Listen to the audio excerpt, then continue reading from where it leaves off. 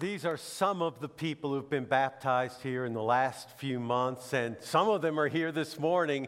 And what a day to celebrate that Jesus Christ gives new life, that He is Lord, but also that He's the living Lord.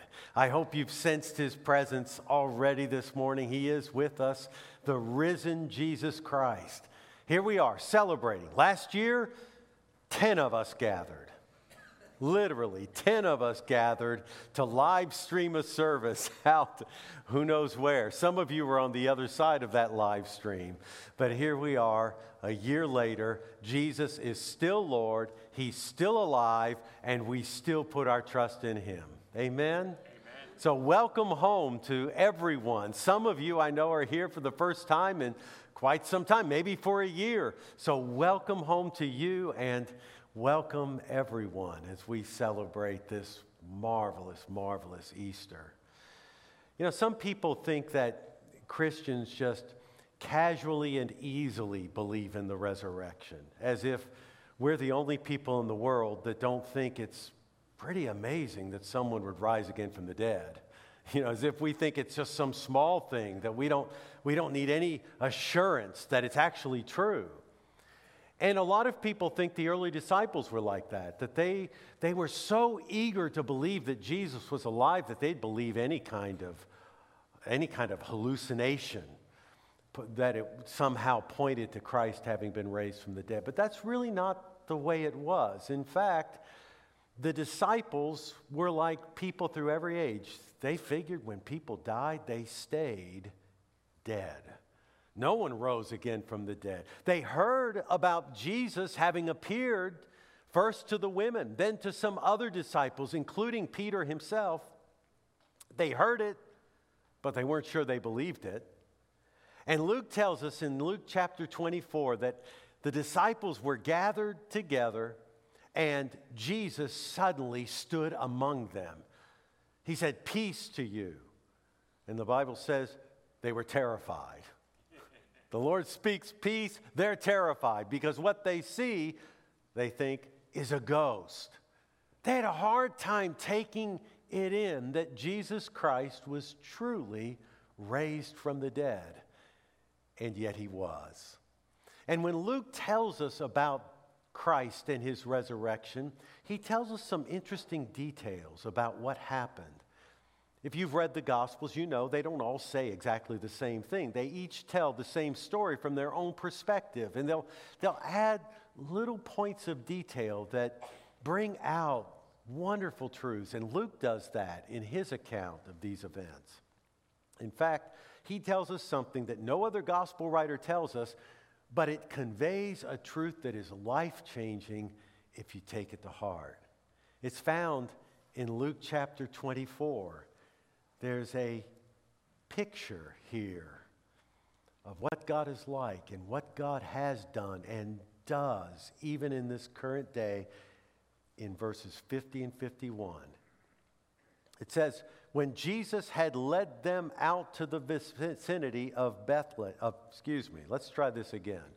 He's talking to His disciples. When Jesus had led them out to the vicinity of Bethany, He lifted up His hands and blessed them. While He was blessing them, He left them and was taken up into heaven. Do you notice that? It was while He was blessing them that He left. He's taken up into heaven. We know from the book of Acts that this cloud of God's glory enveloped Him. He was taken away at that moment. But only Luke tells us that at the very moment that Christ ascends to the right hand of the Father, where He rules and reigns forever as Messiah, Christ at that moment had lifted His hands like a high priest and pronounces a blessing on His disciples. That's the last thing He does before He's taken into heaven. This is the culmination of His entire ministry. He came preaching the gospel of the kingdom. He reached out to those who were untouchable, according to the respectable people of the time. He continued in His ministry until it brought Him to a cross where He was nailed to that beam on Calvary.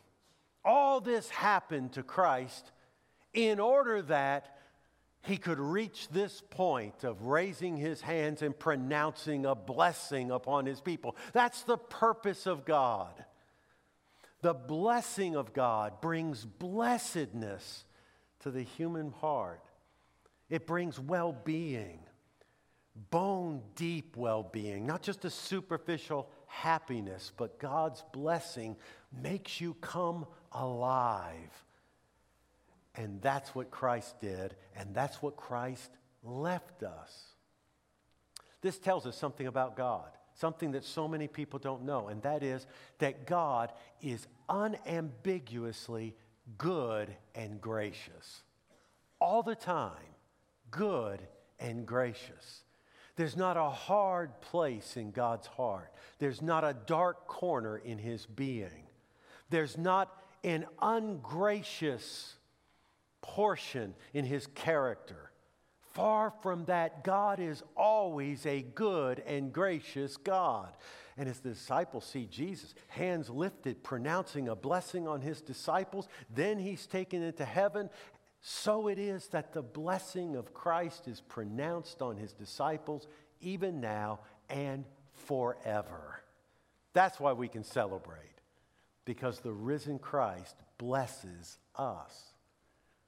Now, not everybody experiences that. We all know that. Not everybody is a disciple of Jesus, so not everyone experiences this blessing and this blessedness that I'm talking about. But it isn't because the Lord is holding back. That's important to understand. It's not as if Jesus doesn't extend the blessing. It's not as if he's holding people at arm's length. It's not as if he's turned his back on anyone. Rather, we turn our back on him. His hands are extended to bless, and yet we turn our backs to that blessing. Jesus himself said this. He was teaching the teacher in Israel, a man named Nicodemus. Look what he says about his own mission. He said, God did not send his son into the world to condemn the world. God didn't send Jesus to find fault with people, to identify their sins and judge them for it, to cast them aside when they fail to live for God as they should.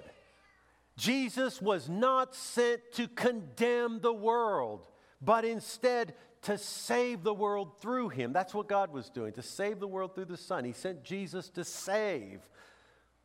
The word save means, among other things, healing.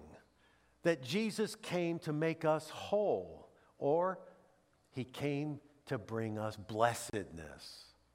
It says, whoever believes in him is not condemned. But whoever does not believe stands condemned already. Why? Why? Because they're sinners? No, we're all sinners.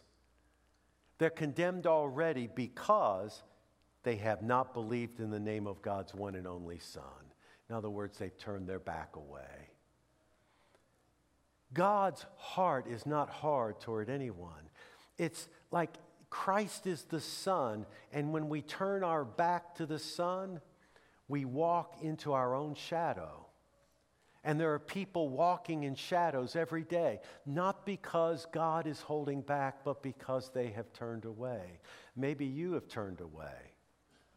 And you've traveled a long way, and you feel very distant from God, and you've lived in shadows a long, long time. The truth is, no matter how far you feel like you are from God, if you'll just turn around, right where you are, just turn around, Christ is there. He's there.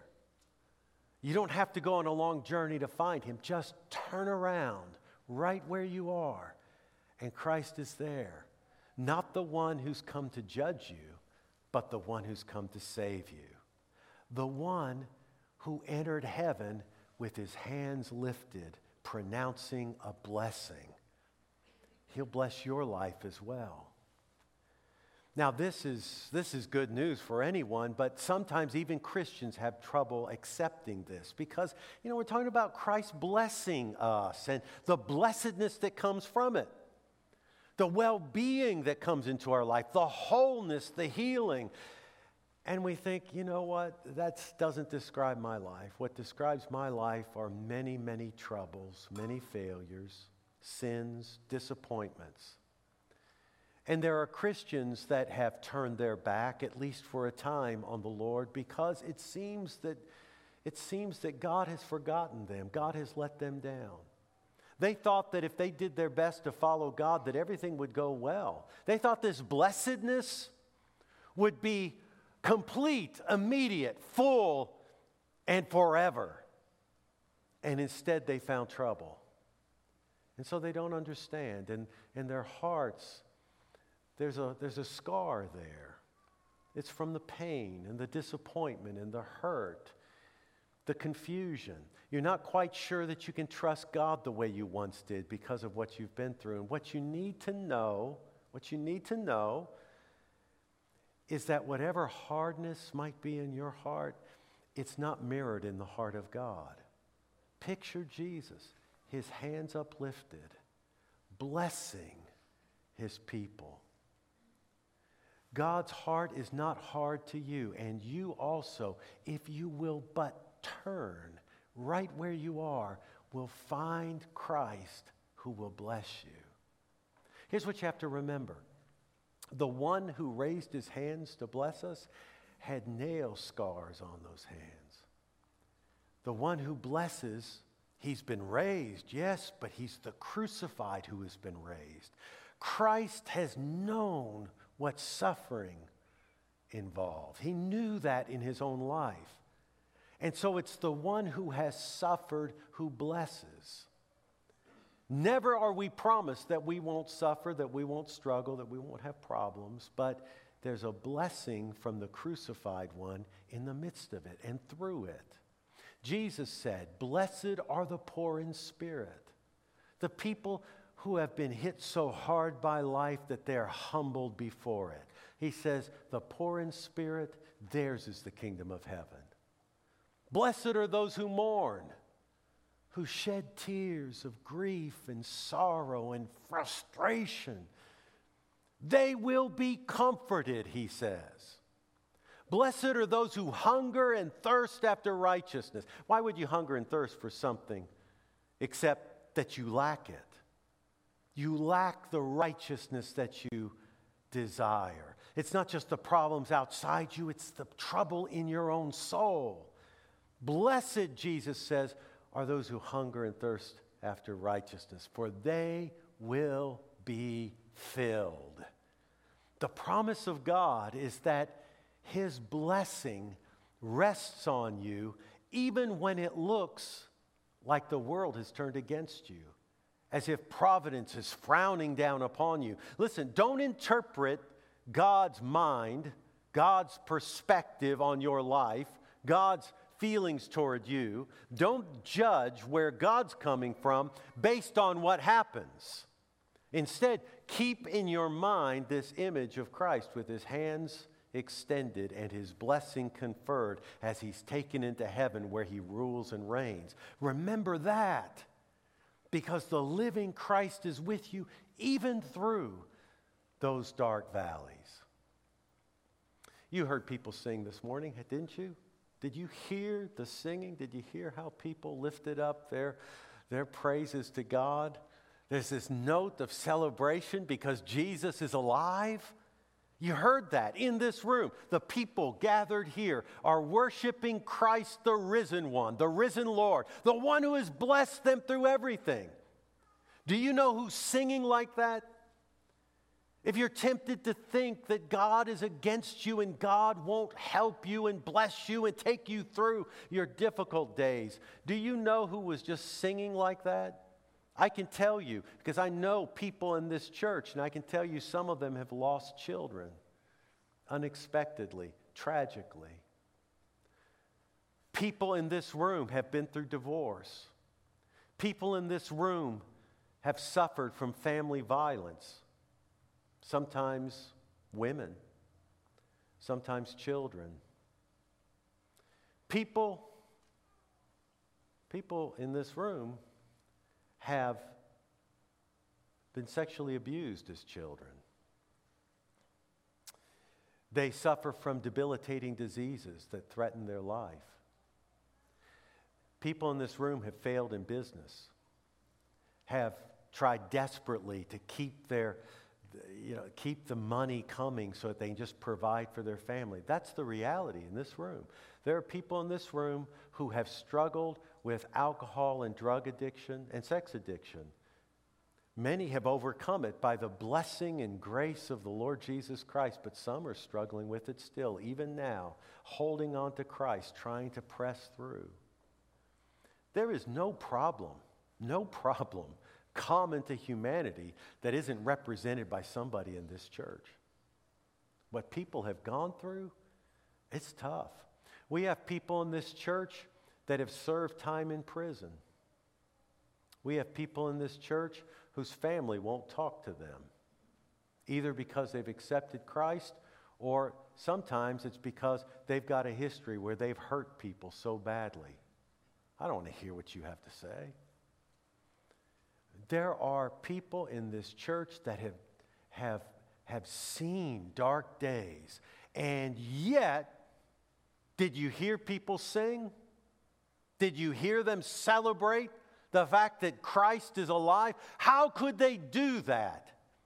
Except they have experienced the crucified who is raised, who in the midst of the trouble brings his sustenance, his grace, his mercy, his help. Think about Psalm 23. It says that sometimes we walk through the valley of the shadow of death. That's a Hebrew idiom. It means to walk through the deepest, darkest valley. Some of you have walked through dark places. But what does the psalmist say?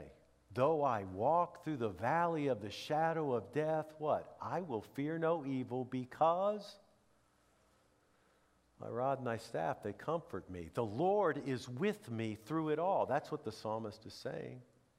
Then he gets to the end and he says, surely goodness and mercy will follow me all the days of my life. And I will dwell in the house of the Lord forever. This is the one who just got through talking about going through a dark valley. But he says, surely goodness and mercy will follow me. The Hebrew verb is much stronger than that English translation, to follow me. It's actually a verb that speaks of someone pursuing an enemy or pursuing prey. Goodness and mercy shall pursue me all the days of my life. Goodness and mercy will hunt me down all the days of my life, and I will dwell in the house of the Lord forever. That's spoken by someone who's gone through difficult times. This faith is rooted in the blessing that Christ has given, that gives us the assurance that God is with us through everything. That's the faith we have. Some of you were here 3.5 years ago. I know not all of you were, but 3.5 years ago, my brother was killed. He was shot by a man for the cash in my brother's wallet. That's why he was shot. So 3.5 years later, the trial's been scheduled and put off time and again. It looks like it might be in April, but we don't know. We don't know. What a traumatic, terrible time that was for Dale's wife, Kim, and for his 4 children. What a trauma. I remember still when I was in my office, Linda came in. It was just before the Wednesday night service. And she came in and it looked like she'd seen a ghost, and she sat down and she didn't quite know how to tell me. The word had come into the church.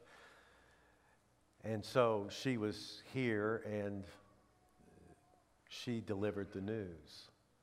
And she told me that Dale had been shot. We go down to Baton Rouge in order to be there with the family, and I actually was doing the service. I met with Kim and the children before that service, and I asked them, what do you want me to say to people? I mean, I had things I wanted to say, but what do you want me to say? Well, they had a lot that they wanted to say. They loved their dad. They were proud of their dad. They were deeply, deeply touched by the numbers of people, scores of people. I don't know how many, hundreds, I guess, that came to the visitation and then later to the funeral and told them how much they admired their dad and how much they believed in him and knew that he followed Christ. So all of that was going on. But I asked them, what do you want me to say? And one of his daughters, Amelia, said this: I want you to tell people that Jesus is with us. That we have the Lord holding us up. She said, our hearts are broken, but we're not broken. The Lord is with us. That's what she wanted me to say. Though I walk through the valley of the shadow of death, though my heart might be broken, I'm not broken, because the resurrected Christ, the crucified one, lives forever and pronounces his blessing on me. And that blessing will see me through. The same power that raised him from the dead, that conquered the tomb, provides a blessing for me. A blessing that will one day overtake and conquer every trouble, every heartbreak, every tragedy, every sin that's in my life. And so I can say, my heart may be broken, but I'm not broken. The gist of what I shared at his service was something that I knew instantly the Lord had given me. It just dropped it in my heart. I've shared it with you before. It just came to me, and I knew this was the message. God is good. Grace is real. All is well. How can you say all is well? Your brother was just murdered. How do you say all is well? Nothing is well. But actually, my brother was with Jesus Christ, in glory with him. People were gathered to give thanks to God for the light that was in his life. The blessing of Christ was on him and was on his family and has been on his family since then. It hasn't been easy, but his blessing was on them. All is well because all will be well. God is unambiguously good and gracious. There's no dark corner. There's no hardness toward you or toward anyone. There's this extension of love. And all we have to do is turn to him and trust that. Listen, if you're a parent, you need to teach this to your children. You really do. You need to teach it to your children. You need to teach them that they are not to expect that if they do everything right, life's going to be smooth and easy for them. You don't teach them that because God hasn't promised it and you shouldn't promise it. All that will do will break their hearts and cause confusion and hurt when things don't work out. And they're in pain. What you do is you tell them, never mind whatever happens. Know that Jesus Christ's uplifted hands are there above you, and that Christ blesses you from heaven. You live under the blessing of Christ. Let me tell you what that does. That gives a child grit and resilience because they know that if Christ is with me, I can do anything. And we all need to know that. Life is just hard.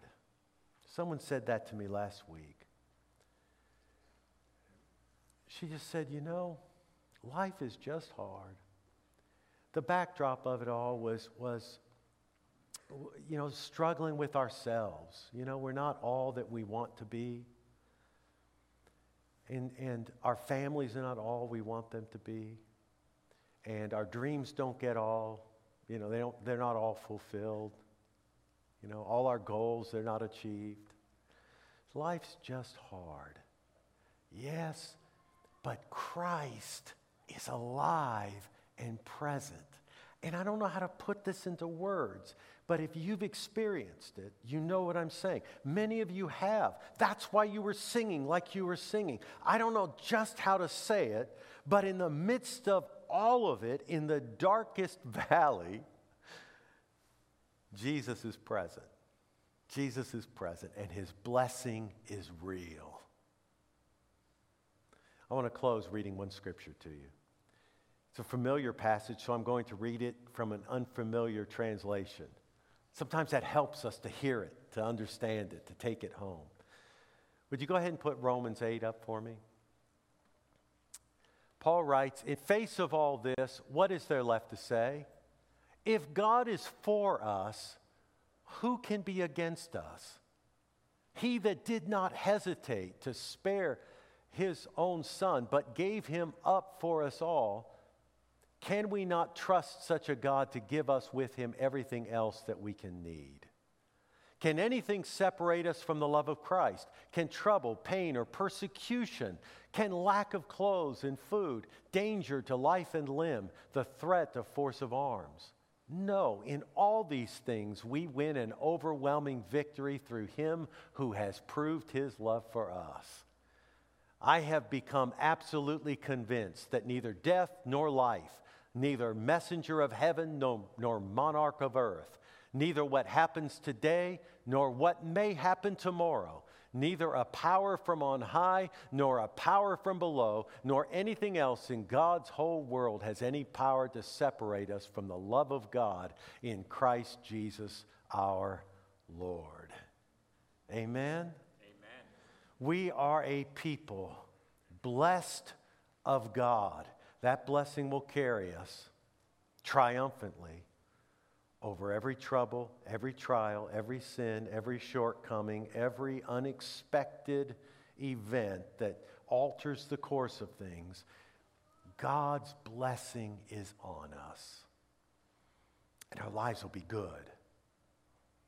Not always easy, but good. That's what you want, right? That's what we all want. I don't want at my funeral for people to say, "Oh, you know what? His life was perfect. Everything went great. He was always happy. I wish my life was like his." I want people to say, "He knew God. And more importantly, God knew him and blessed him. And through it all, he remained faithful to God." I want to live a good life. A life that's significant, that's meaningful, that pleases my Lord, that is a blessing to my family.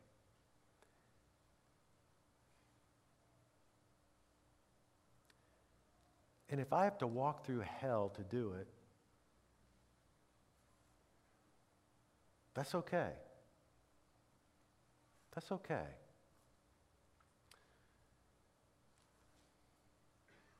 Pray with me. Heavenly Father,